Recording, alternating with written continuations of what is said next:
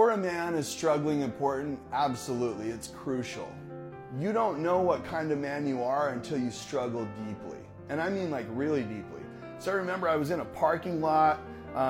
My student loan lender had gone out of business in the middle of the school year. If you go to college, you fill out a FAFSA to get like student aid. It's once a year. So if you're halfway in the year or halfway through the year and your lender goes out of business, which happened with me, you're not getting any money. So I had a situation where I was 3/4 the way done with the degree, but I couldn't get the degree because my lender was out of business. And so I'm basically going to graduate with all the student loans and no degree to actually get the money back, right? That was the idea. So I'm sitting in a parking lot. I'm about to rip my steering wheel off of my car and throw it on the roof of the bank. I was just pissed, right? There's no other way to do it. And I call my brother and I'm like, dude, I'm at the end of my rope. I've had it. And he goes, bro, you don't know how far you can go. And in that moment, I was like, okay, I'm still here. I'm still breathing.